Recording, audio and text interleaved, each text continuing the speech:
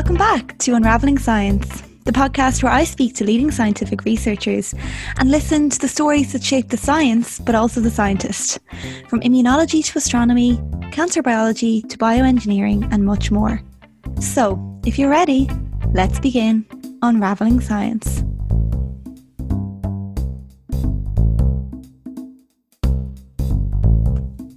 This season, I'm so delighted to be sponsored by a wonderful Irish company called Biosciences Limited, who are the main Thermo Fisher distributors in Ireland, and I'm so grateful to them for coming on board and sponsoring this podcast.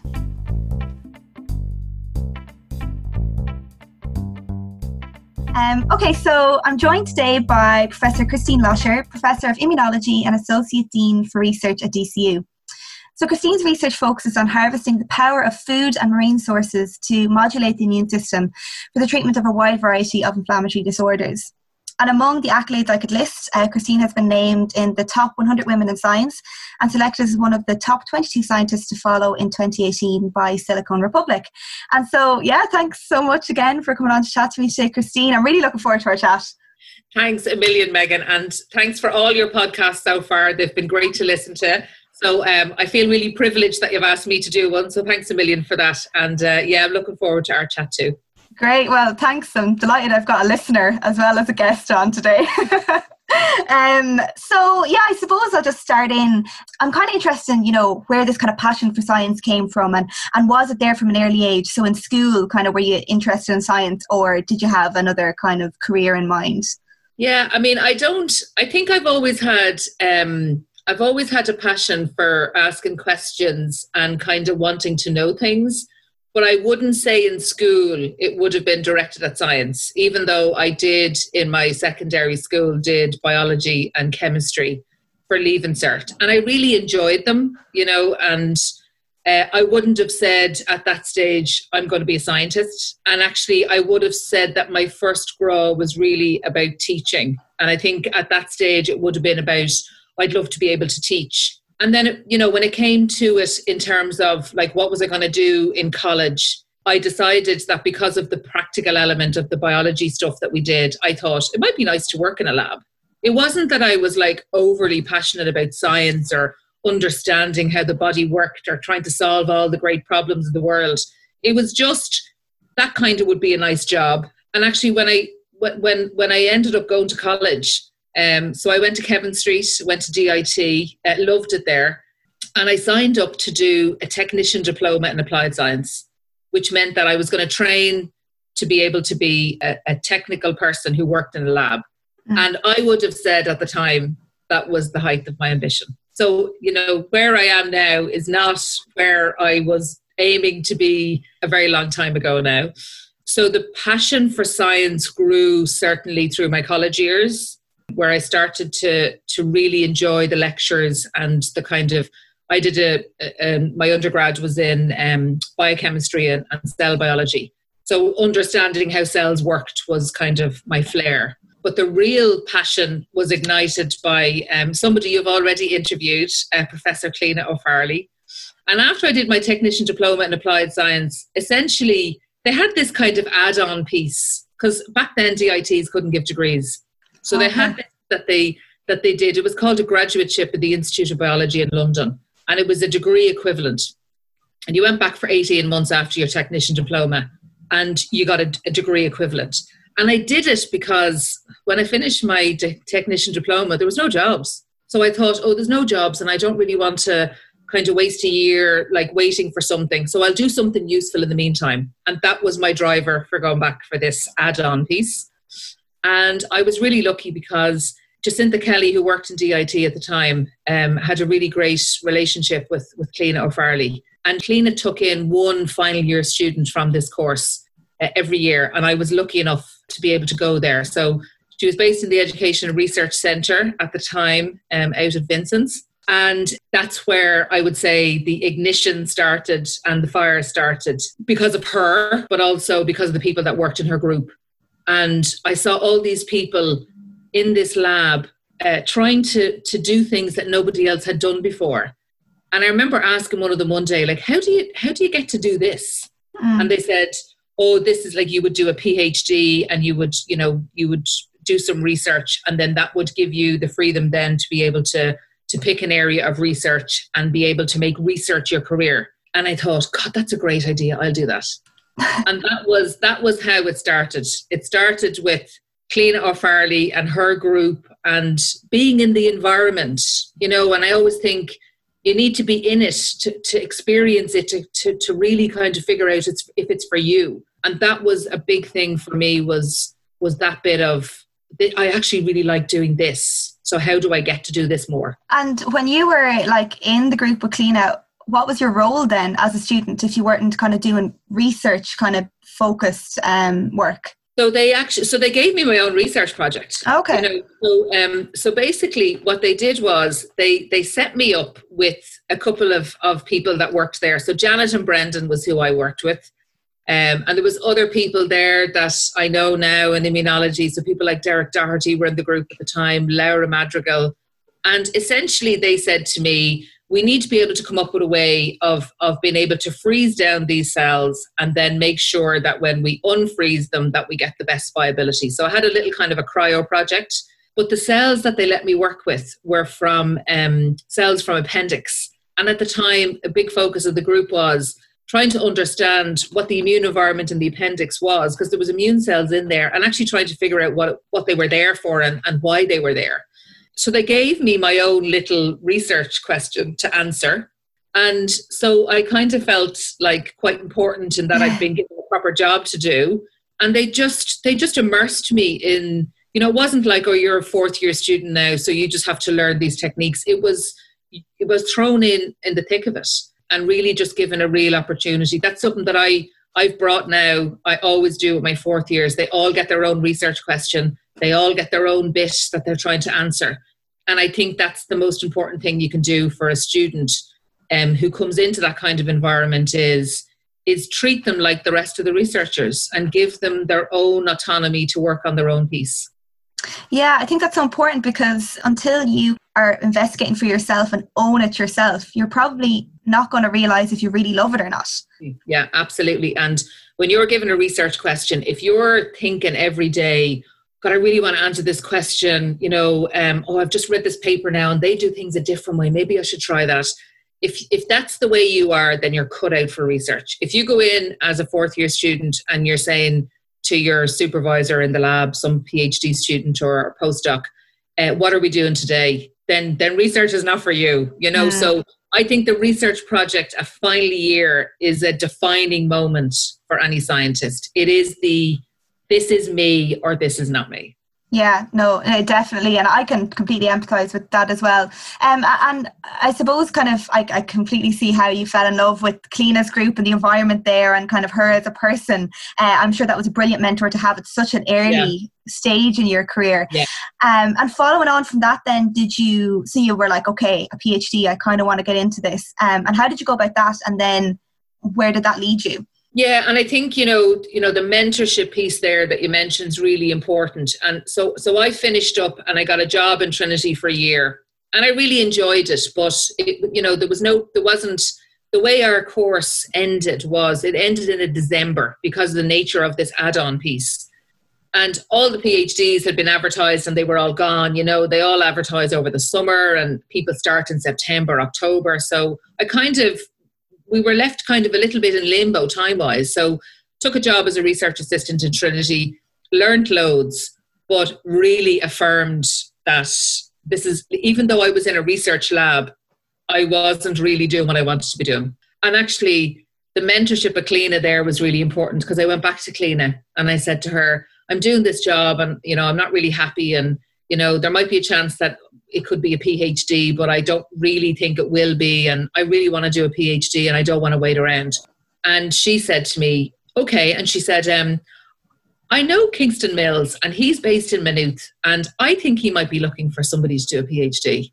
And she gave me his number and I phoned him and I went to meet him and he let me do a PhD with them, and so I owe a huge amount to Cliona because, being able to go back to somebody and them being so approachable that you could go back and say, listen, I made this decision to have this job and stuff and actually I don't want it and it doesn't suit me. It's not what I want. and asking for advice about where to go next. That was probably one of the most important things I did. And then ended up doing my PhD with Kingston Mills, went out to Maynooth. I did my PhD in 3 years. The project went really well. It was a brilliant lab. There was brilliant people in the lab. There was loads of postdocs with loads of expertise. And to be really honest with you, I would have always felt like a little bit of a fish out of water in college. But as soon as I went into Cliona's lab, I felt like I belonged. And that happened in Kingston's lab as well. I went in there and just thought, like, I've found where I'm supposed to be. And I thoroughly enjoyed my PhD. I mean, we just had so much fun.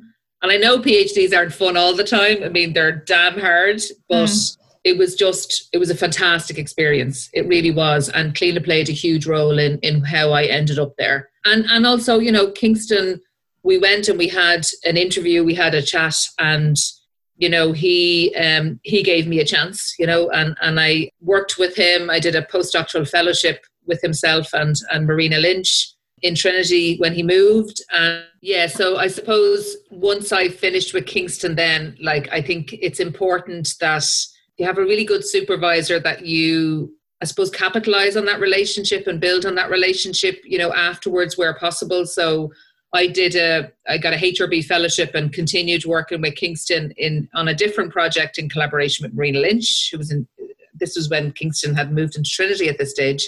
And then Kingston would have been one of my really important collaborators when I moved on then from his group. And I was based up in the Institute of Molecular Medicine at Trinity up at St. James's Hospital. And, you know, Kingston would have been a very important collaborator when I decided to change tack a little bit. And while the immunology was my base science, if you like, started to move into the area of nutrition with Professor Helen Roach, who was based up there at the time and is now in UCD.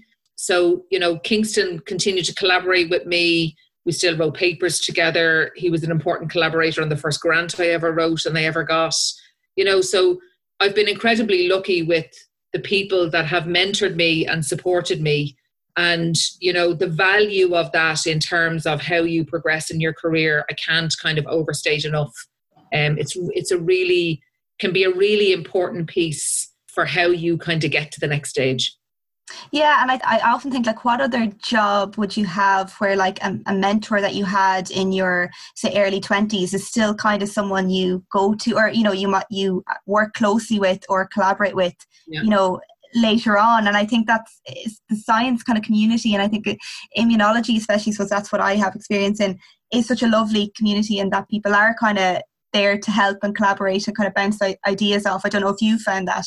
Yeah, I mean, absolutely. I mean, one of the earliest things that Kingston introduced me to was the Irish Society for Immunology, and I ended up being the secretary there for a few years and really immersed myself in that growth of that immunology community. So saw it grow from quite small to, you know, quite large over the decades that I would have been very involved with the ISI. And it was always very obvious at every event that we ever had, every annual meeting, every interaction, the sense of community and camaraderie and collegiality is something that you don't find in lots of disciplines, and you just don't find in lots of other environments. So, you know, we're incredibly lucky to have that. And it's down to the individuals, and it's down to, you know, it's down to people like, you know, Cliona and Kingston and Luke, them understanding that helping somebody progress is something that's not going to impact on, you know, their grants or their papers or their profile or their reputation.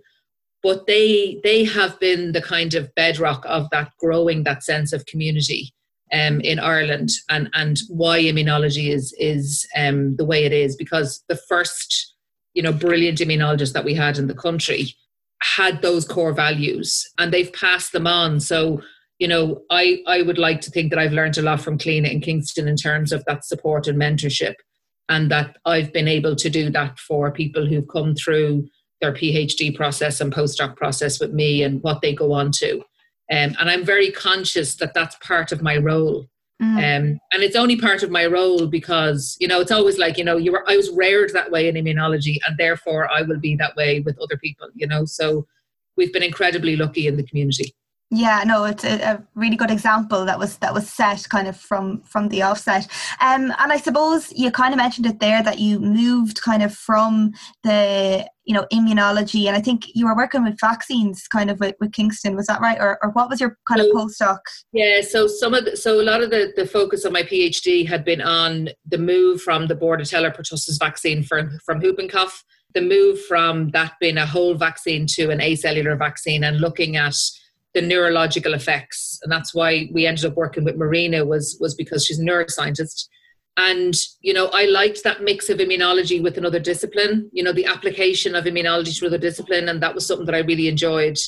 And then moving on from that, that kind of was the core of the basis of my HRB postdoctoral fellowship. And again, that was a fellowship project that I wrote with Kingston's support and mentorship and input, and the same from Marina.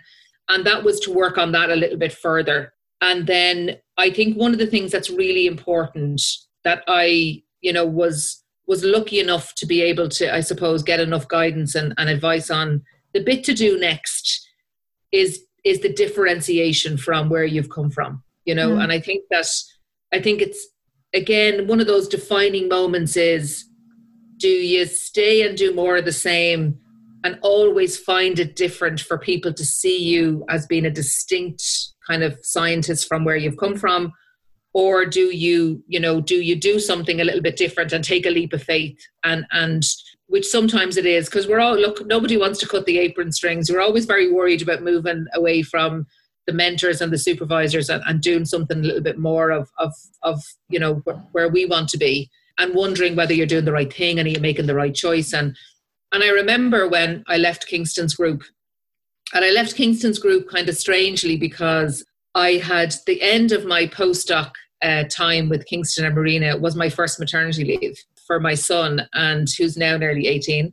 That's a long time ago now that I was with Kingston and Marina. So the piece of me moving to a new group was not just about looking for a new area, but also it was somebody coming out of maternity leave and having to look for a job, So, and, we can't kind of, we all kind of look at people and think, oh, they've got to where they are because it was all perfectly planned out.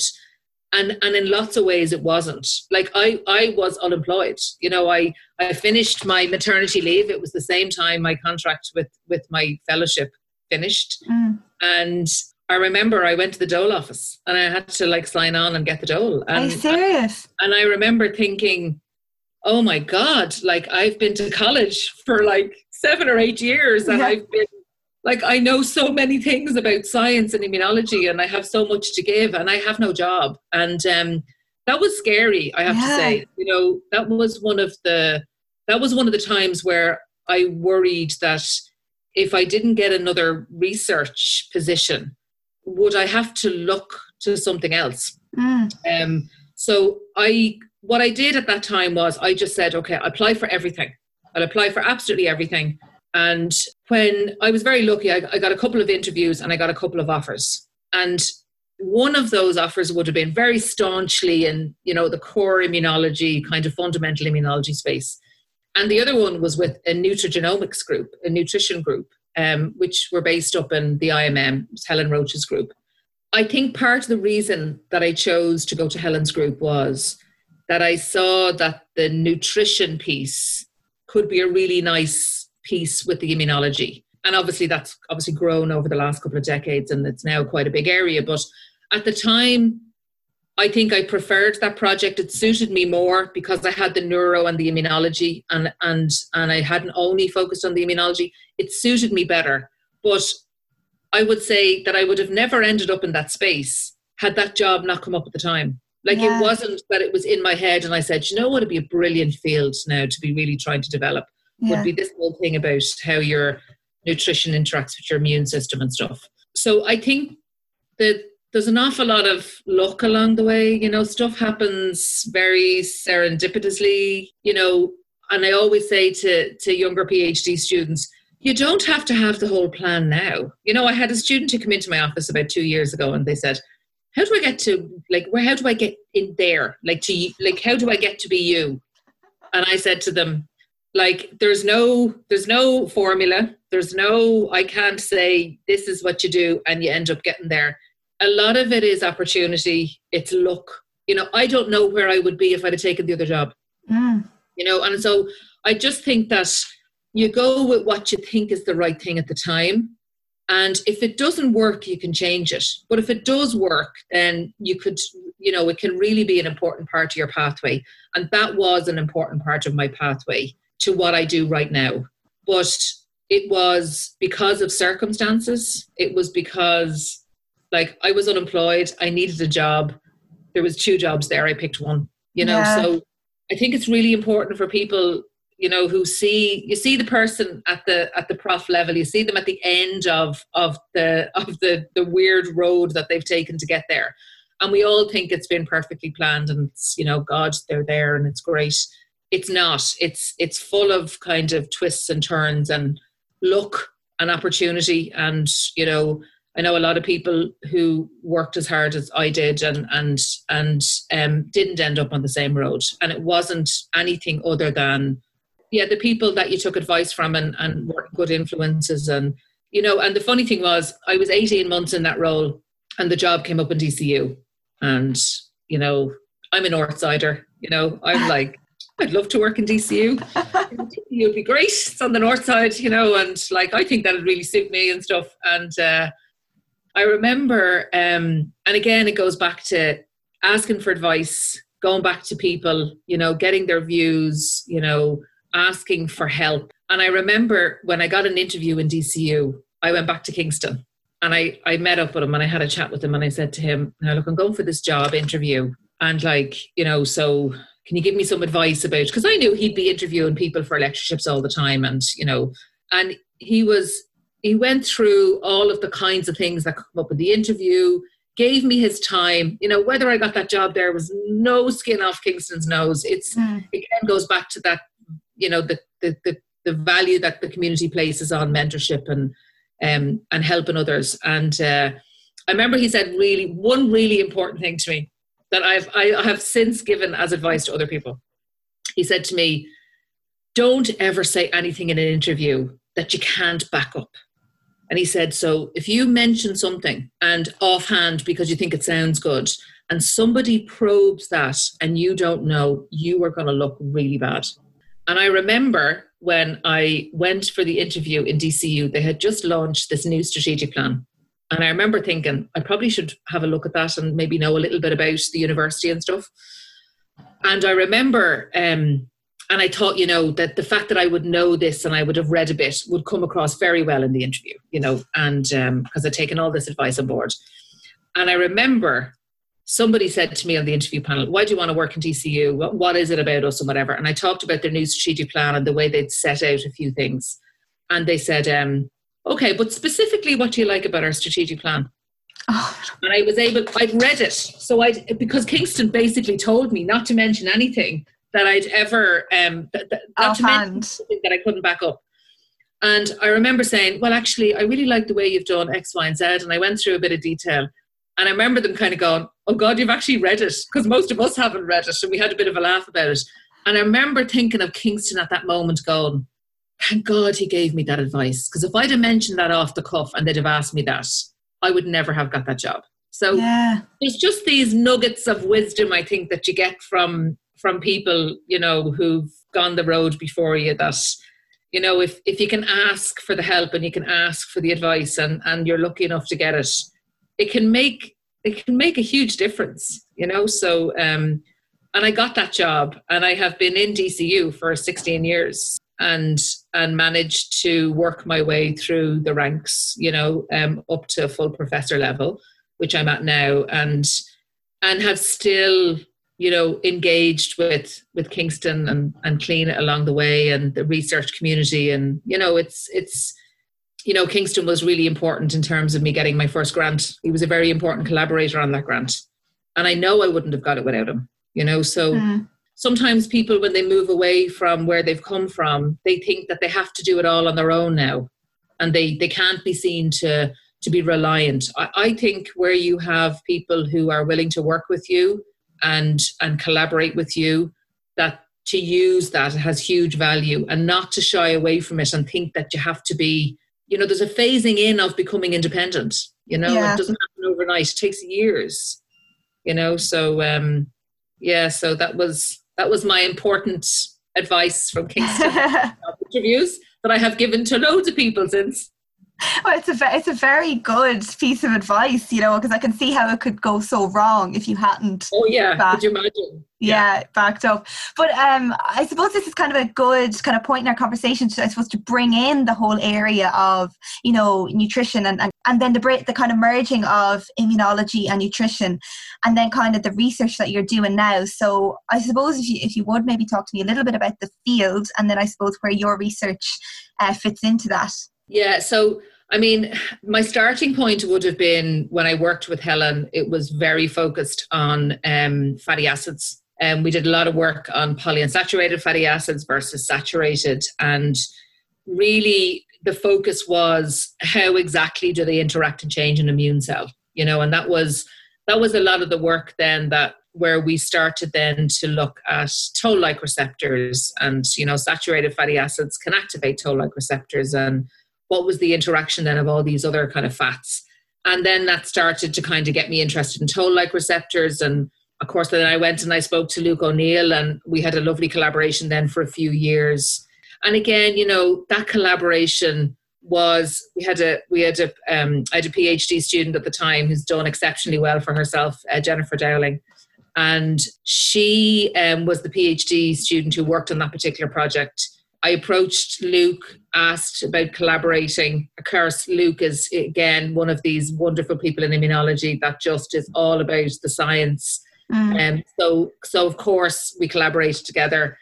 And, we had a couple of publications, and Jennifer ended up then, her postdoc, she went to Luke, did a brilliant postdoc, went to Monash, has come back on a Marie Curie, and has just paved out this wonderful path for herself. And again, it's, collaboration, asking the question, not being afraid to use what's in the community. So, that the whole area of nutrition for me then became about how anything nutritionally, of any nutritional value, might be able to impact on the immune response. And I started to move away a little bit from fatty acids and start to look at other sources, and those sources then became quite exploratory in nature. So about 10 or 12 years ago, I became part of Food for Health Ireland, which was the dairy industry, which was all about dairy hydrolysates. And that's been a huge focus for me for the last 10 years, and very much kind of an education for the food industry in the whole role of the immune system in health overall. So how does your immune status contribute to your overall health? How does poor immune status, I suppose, lead down the road to being a trigger for activation of other types of diseases, whether that's diabetes or inflammatory disease? Being able to kind of, I suppose, develop within that consortium, develop the idea that we might be able to find things that manipulate the immune response for benefit from food. And we're at the stage now where we've got these milk hydrolysates from extensively hydrolyzed milk proteins that now the dairy industry have backed for a translation project, which is going into human intervention trials. So, that took 10 years though. That took 10 years to kind of take an idea and get 4 companies on board with an idea to be able to translate something. So one of the biggest, I suppose, focuses that I have is not just about the understanding of how these things work, but how do we use them in the real world? So the translation piece is huge for me. And dairy was a really important source. And again, that was, that came up because the milk quotas changed and the dairy industry decided, what are we going to do with all the milk? We need to find something else we could do with it. So they started this program of research to figure that out. And I became part of it. So, again, that wasn't the plan, at any stage. It just developed over time. And then the other side of it was I was lucky enough to kind of tap into like strange kind of funding at the time with the Marine Institute, and started to look at marine sources, and worked on this project for a really long time. And again, with the focus on how do I translate this into something that would benefit, a person, and managed to bring that all the way through to preclinical of a topical cream for atopic dermatitis, which we're still kind of at the stage where we're exploring partnerships with companies in terms of the next steps. So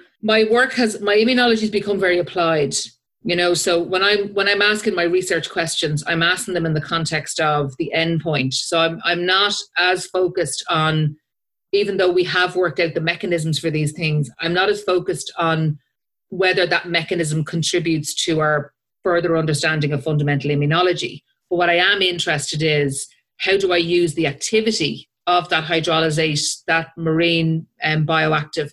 How do I use that in a real world setting for good? And that is really what I've developed over the last kind of 15 years at DCU, is that niche area of, can we use this to benefit a person? And because of that, the applications have become quite broad, which in some ways to other people might look that my research is not focused.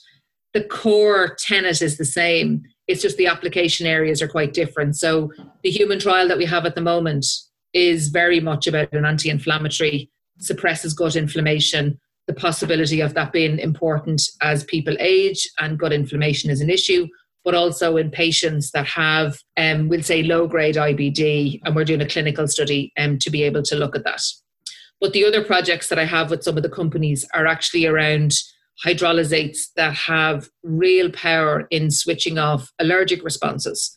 And now we've got this whole space that's kind of now emerged in this anti-TH2 response, and very much applied in allergy, which is very different. So the application areas are quite different. The sources of where we're finding these bioactives are different. And a lot of the focus for me has become about using nutritional sources to mine for new things that might end up helping somebody. So the focus with FHI is obviously they're ingredient companies. So it's about novel ingredients. And we're expanding that now. Just in the last couple of weeks, we've finalized a project with these food companies in the area of immune health in terms of new fermentates. So there's a lot of stuff now about fermentates out there at the moment about how good they are. And it's really about, it needs scientific evidence to really back that up and really position that really well in terms of translation. So that's kind of our role now with those companies over the next couple of years.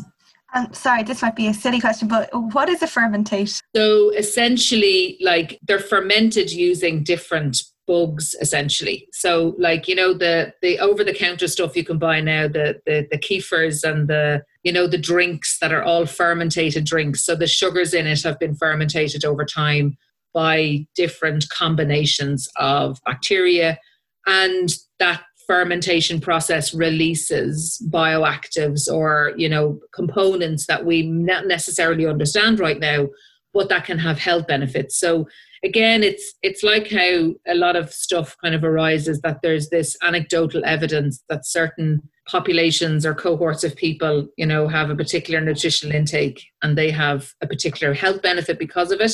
That's how the whole research area started on fish oils. It was all to do with anecdotal evidence that people who lived in countries where there was high intakes of fish, for example, so Japan, the Eskimos, all those kind of things, their health status looked very different because of the fact that they had a different nutritional intake. And that was the anecdotal evidence that got that whole field started. So, the fermentates is a new piece, and it's very much about understanding what types of fermentates will give you what bioactivity in the body. So is there impact on, metabolic function? I'm interested in immune status. There's going to be an awful lot of work on gut health. So, again, and this is where companies have been hugely important in research, in that they've posed questions where there's an end product, or, a consumer will say, and we've been able to kind of take the science route then to be able to get it there. And, that's a kind of good example of how applied my research has become. So I've moved very much away from the fundamental understanding and very much into the application space. I still would have had a huge graph for the fundamental stuff around. I did a lot of work around C. difficile for a long time and published some really nice stuff in that space. And even though I really enjoyed it, it was very hard to get funding in.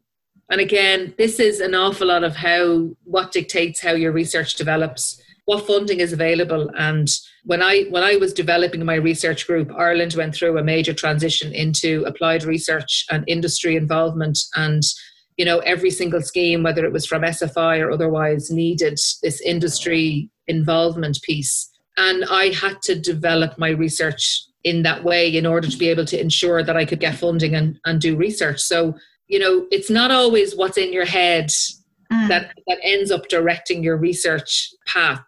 A lot of it is influenced by the external environment, down to when I finished my technician diploma, I couldn't get a job, down to my postdoc choice was because I was unemployed, down to I loved my C. difficile work, I loved my nutritional work, but there was a lot more funding available in the application space with the nutrition piece.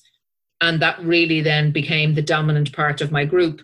However, the stuff I learned with C. difficile and all the technologies and all the expertise in understanding gut immunology and the cells in the gut, I've now brought into that nutrition space. So it's never a waste. It's just, trying to use things in the way that benefits the research the most. So a lot of it, it's not predefined. It happens, it evolves over time. And sometimes opportunities come up and you just take them and it works out, but I've had loads of grants that have been rejected, and I've had loads of papers that have been rejected, and I've had loads of great ideas and none of them worked, and that's all fine. It's just not the stuff that we talk about. Exactly. Yeah, exactly. I know. And I think a lot of people I've talked to, like, that seems to be the most frustrating part of academia is the grant writing, and you think it's the best idea in the world and suddenly 3 people on a panel think it's not. And then every so often, I did remember submitting one grant and I kind of thought, I don't know if, I'll put it in because I know it's well written, but, I'm not really sure it's the kind of, the sexiest type of project on the planet. Yeah. And it got funded. And that was probably the most surprising project. And I kind of went, I can't believe they actually, okay, great. Absolutely. Every so often you get that. Every so often you put in a paper and they say, yeah, no, do you know what? Minor revisions, that's in. And you're going, really? Wow, that's great. And then the ones you think are the best papers that you've done everything for, you get 3 reviewers who all hated it and who want you to write a different paper. And you just go, oh, I totally read that wrong. And then it's like, so for every grant that you write, the piece that's kind of so subjective is who reviews it and what they think. And then every paper you write, if they sent to a different reviewers, it might have got into that journal. And now they're sent to these and they didn't. There's a huge amount of that. That's what's so frustrating about research is that, a lot of it is very subjective to individuals and their views. And, that's something that you have no control over, which is really hard because everybody has had a grant where they've had 3 reviewers and 2 loved it and 1 hated it. And because 1 hated it, you didn't get it. Yeah. And you're like, what about the 2 who loved it? Why aren't they more important than the person who hated it? But it's like as soon as somebody throws a shadow of doubt on something, it can sometimes be the difference between you getting something and not. So, you develop a resilience to be able to not take it personally and you just say, okay, well, we didn't get that, but we'll get the next one. So grant writing is, it's a tough road because it's one that you have to constantly be on. Can't really take a break from it because the impact on your research group is huge. So there's an awful lot of pressure sometimes to have this continuous supply of funding coming in and the worry about what would happen if some of the grants didn't come through and how that impacts on the individuals in your group. So that's probably one of the hardest parts that I find in the role that I have. Yeah, no, and I think that kind of seems to be echoed with many other PIs that I've spoken to recently. And I suppose I just want to kind of go back a little bit with the bioactives and these molecules that you're kind of mining from milk or dairy products and then the marine products. I think you kind of touched it there, but is that to dampen inflammatory effects? Are you trying to find specifically anti-inflammatory molecules that we could maybe supplement our food with? Yeah, so that would have been one of the main focuses. I suppose as stuff developed in Food for Health Ireland, the ingredient companies have huge business in terms of infant formula. So in the infant formula space, we would have looked at allergenicity as a huge part, as well as the inflammatory piece. But for most of the projects that I've done, there's always been a core focus on something that's anti-inflammatory, that blocks immune responses. Some of the stuff that we've done with the topical cream, for example, we were able to show a very specific anti-inflammatory response, only blocked when specific toll-like receptors were activated. We were able to uncover the mechanism down to the protein that didn't get phosphorylated in the pathway. And that was really nice because the specificity gave it a little bit of a uniqueness in terms of the fact that, for example, it didn't impact on all of the toll-like receptor viral responses, for example. So you could still mount a normal immune response to viruses. And that's one of the problems with biologics that are anti-inflammatory. They blanketly block the immune system, or they take something out that impacts on other kind of immune pathways that are important to maintain. So I'm interested in kind of things that are a little bit different, that do things differently, and the mechanistics of that was really important. And actually it was another project that Luke O'Neill became involved in terms of uncovering that exact mechanism, because it was downstream of MAL. But the main focus has been anti-inflammatories. And we know, because inflammation is the underlying driver of so many other diseases, of so many other physiological systems, that, being able to focus on that piece is really important. And the aging piece has become very important. And we increase our low-grade inflammation as we age, and it's a predisposition factor for so many other things then after that. So, good immune health and a positive immune status where inflammation is controlled is a really important health thing for everybody. I think we see that more so now than ever with COVID-19. I know that underlying conditions are a huge factor in terms of how sick people become, but there's a lot of situations where people don't have underlying disorders and they've succumbed to really severe illness. And I think a huge part of that is down to the fact that we probably don't understand enough about the immune status of people in Ireland. We don't know, I don't know sitting here whether you or me, Megan, have a brilliant immune system, because it's not something that, apart from getting some blood counts and stuff done or circulating CRP, it's not something that you can really probe into. But it's a chance to educate people about the value of immune health.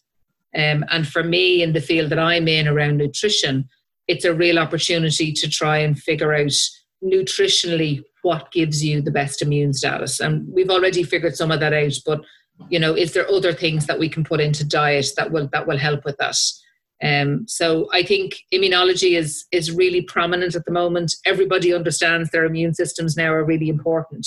And I think the fact that food companies have come on board and funded a project in that immune space to understand immune health a bit better is a good indication that there's potential now to develop that a little bit more in that applied translational space. So yeah, I think it's an interesting time for an immunologist. Yeah, no, definitely. And I think, the whole immunology is such a hot topic, but also the whole kind of nutrition and if you think about the last 10 years, we've got, everyone's gluten-free and everyone's, organic and whole foods and stuff like that. And I actually watched the talk that you did, and you were saying in the future, could we have kind of shopping aisles where it's like, this food will kind of benefit your cardiovascular health, this food will benefit your immune health. And do you think that's is that futuristic, or do you think we're not too far off? I mean, so that was my TEDx talk that I'm very proud of, but absolutely was bricking it for the whole time that I did it, because it's immortalized on YouTube forever,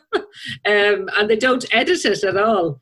But the whole idea there was that the value of understanding how nutrition interacts with every single physiological system that you have, but predominantly the immune system. The future is that we can, come up with a series of nutritional foods or interventions that will impact on the immune system in a particular way that will change your susceptibility to all these other disease states. So we do know that there are certain foods that are good for your cardiovascular system or your cardiovascular health. We know there's lots of foods and fish oils that are very good for cognitive function and your neuro health. And we know that, there's a huge amount of work done down in APC on gut health and, the whole area of probiotics and the gut and the gut microbiota and the importance of that. And, that's kind of, the fermentate stuff has kind of grown out of that a little bit. That we understand more now that the bottom line is that your immune status impacts on your overall health status because it interacts with so many other systems. One of the projects that I have at the moment with a PhD student is looking at how immune function and the presence of certain immune cells impacts on muscle function, muscle recovery in athletes, muscle maintenance in older adults. So, I'm interested in how that immune system crosstalk interacts with the other physiological systems and how we can make that better, how we can piggyback on all the positive things that can happen because of manipulating the immune system in the right way.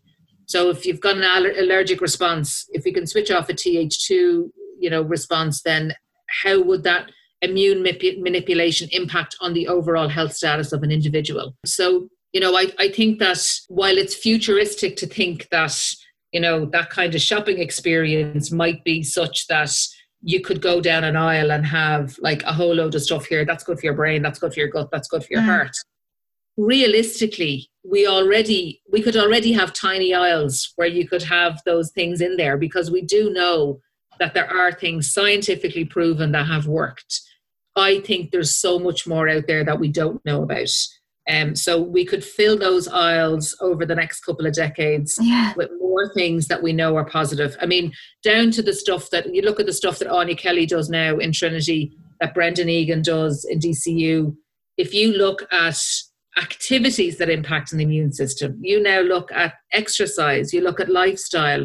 It's not just food is only one part of it. Everything else that we do, I think we're beginning to understand that every single thing that we do every day impacts on immune health. And I think that understanding that more and being able to understand what we need to measure to figure out what somebody's immune status is, apart from the standard norms that we know already. Trying to figure that out and then trying to figure out what are the things that can manipulate those numbers to where we want them to be. And then how does that impact on somebody's overall health? I mean, that's the goal, if you like, in my mind, in terms of how the power of immunology can actually impact on every individual's health, as opposed to the way sometimes immunology has been positioned in the last few years. It's about disease. It's about infection. It's about disease. It's about, people who have dysregulated immune responses. It's people who are autoimmune. It's people who have allergies.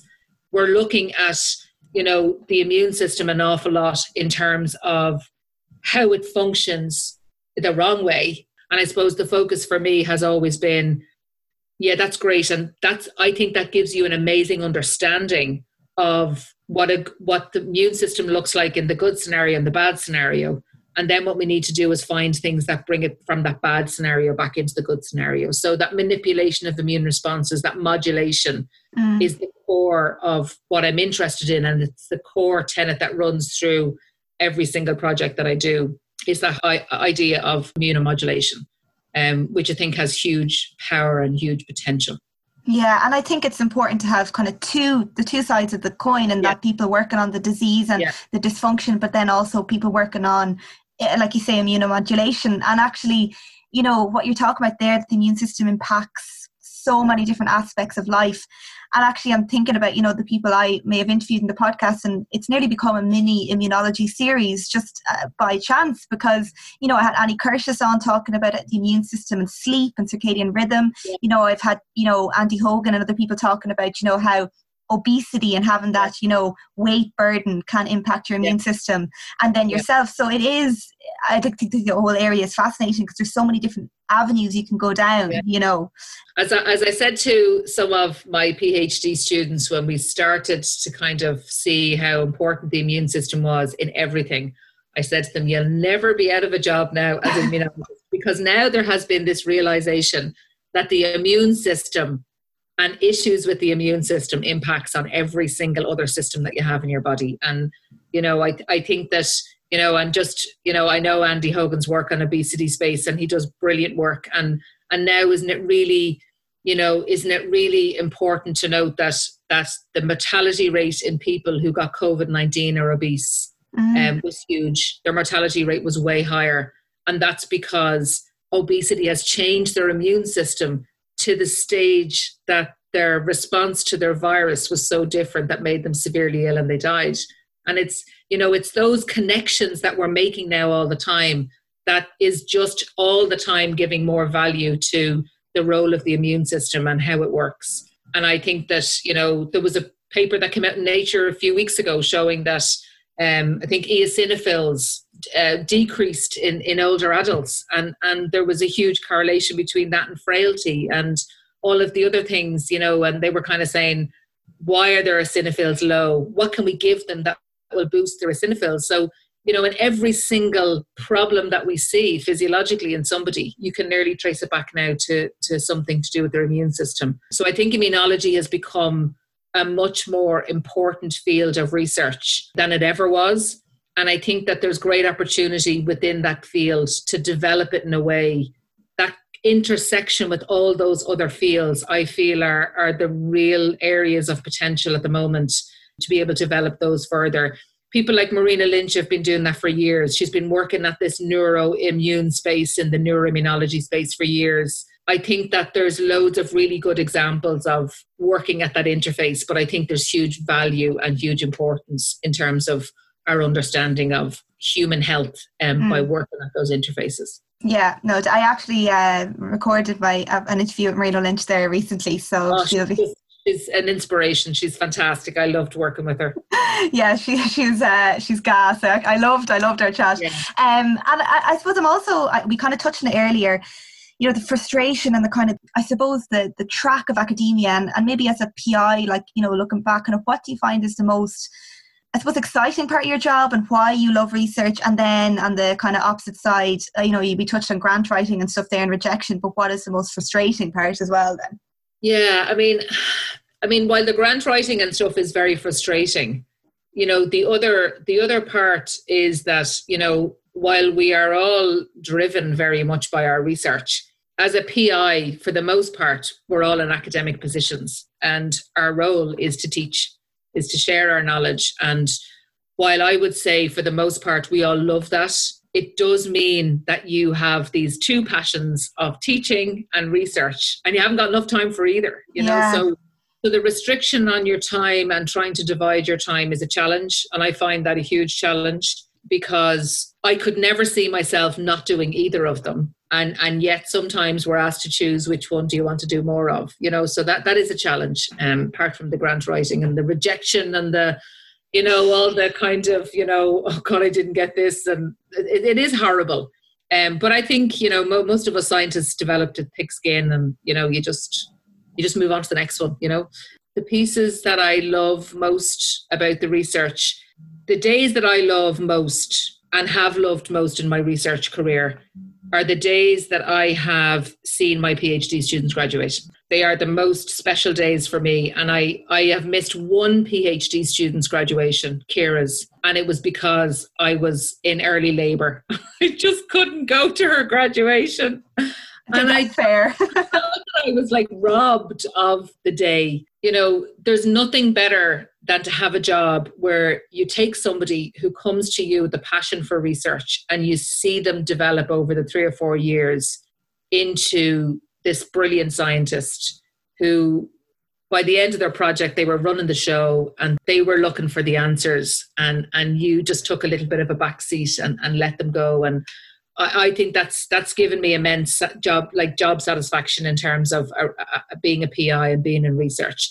Those are the things that I love the most. The thing that drives me the most is the thought of having something out there in the real world that makes somebody's life better, easier, healthier. That's the driver for me.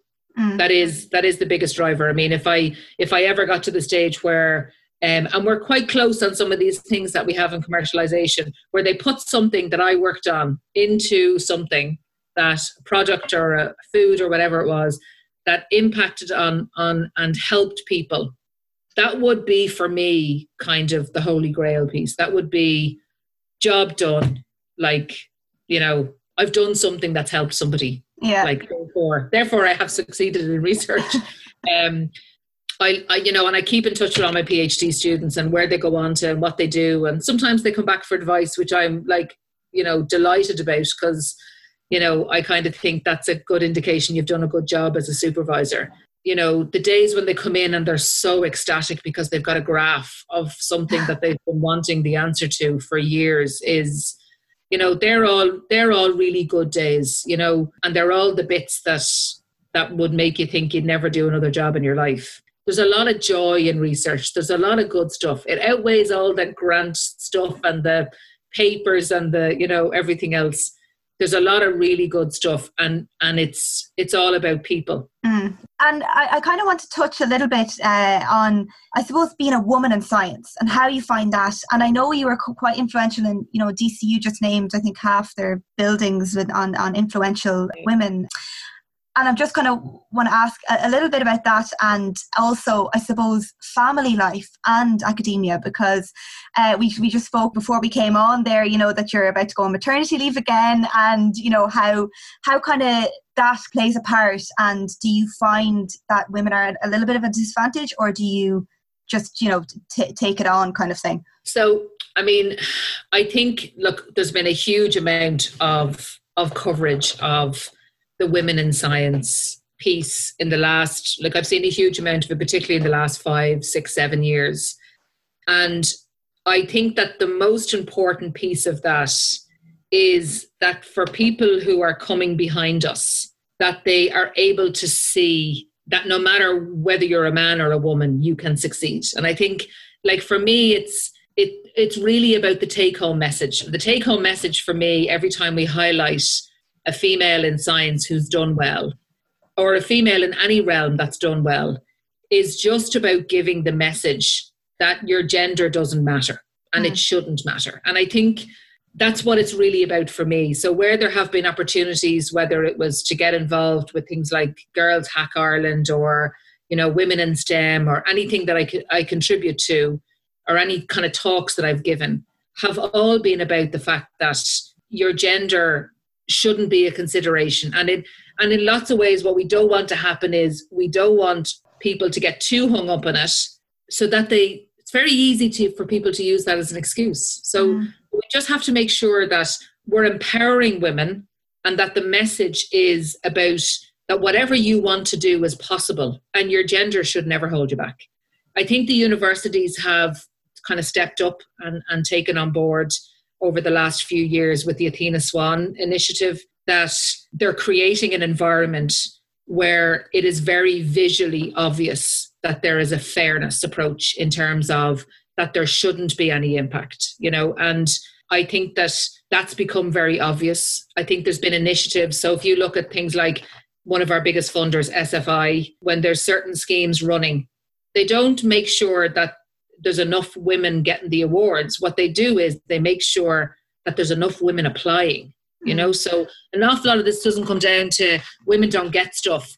It's that women don't feel empowered enough and have the confidence and the support to be able to go for things. Because the old adage that people used to always say is, a woman reads a job ad and sees, 10 things, and she only has 8 of them, and she goes, no, I'll just go off now and I'll work on those 2 things. And a man looks at the job and he sees 3 things he can do, and he goes, sure, I'll just go in for it anyway. And that is a story that was told to me over and over again, like when I was younger. And you kind of go, we have a different mindset. We are different. There are skill sets that we have that give us an advantage in certain areas, and there are other characteristics that are viewed negatively in women that are viewed positively in men. And while it is going to take a very long time for that perception and those kind of things to change in society, I think that the most important thing is that we're told that we can. And I think that's what it's all about for me. Everything I've ever done is about telling people that they can, that there's reasons why it might impact on the outcome, but there is no reason why you shouldn't go down that road in the first place, And And I think that, you know, when you look across the scientific community and you see really senior people like Cliona and like Marina, who have literally pulled half of the female research community up behind them, then, you know, it is about mentorship, it's about role models, and it's about looking at people and saying, yeah, no, it is possible. You can do that.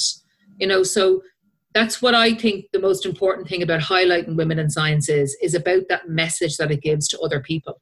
And of course, look, there is no doubt I have come up against discrimination. I have been in situations where I know that it is because I am a woman. You know, someone said to me, the best revenge is success. You either get up and you do something about it and you say, I can and I did, or you become immersed in it and you feel and you take that discrimination and it begins then to define who you are, and you think you're battling against the world, you know. So I think a lot of it is just how you view it. And my way of life is that when you take something that knocks you, you turn it into determination and you show them, you know. So it's like, I'm not just going to apply for this, I'm going to get it.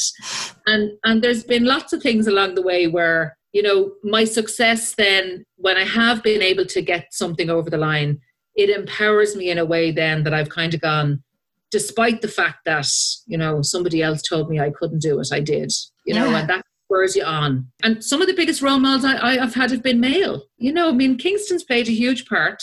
And Kingston didn't care whether I was a man or a woman. Kingston cared that I was a passionate, enthusiastic scientist. So, you know, there's been male mentors that have played huge part in females who've been successful. So, you know, it's down to the individuals, you know, and I don't focus on gender too much. And I don't agree with kind of, you know, tokenism and kind of people get things just because they're a woman and that's the perception, you know. I think we're aiming for a situation where the best person gets the job and it doesn't really matter who they are.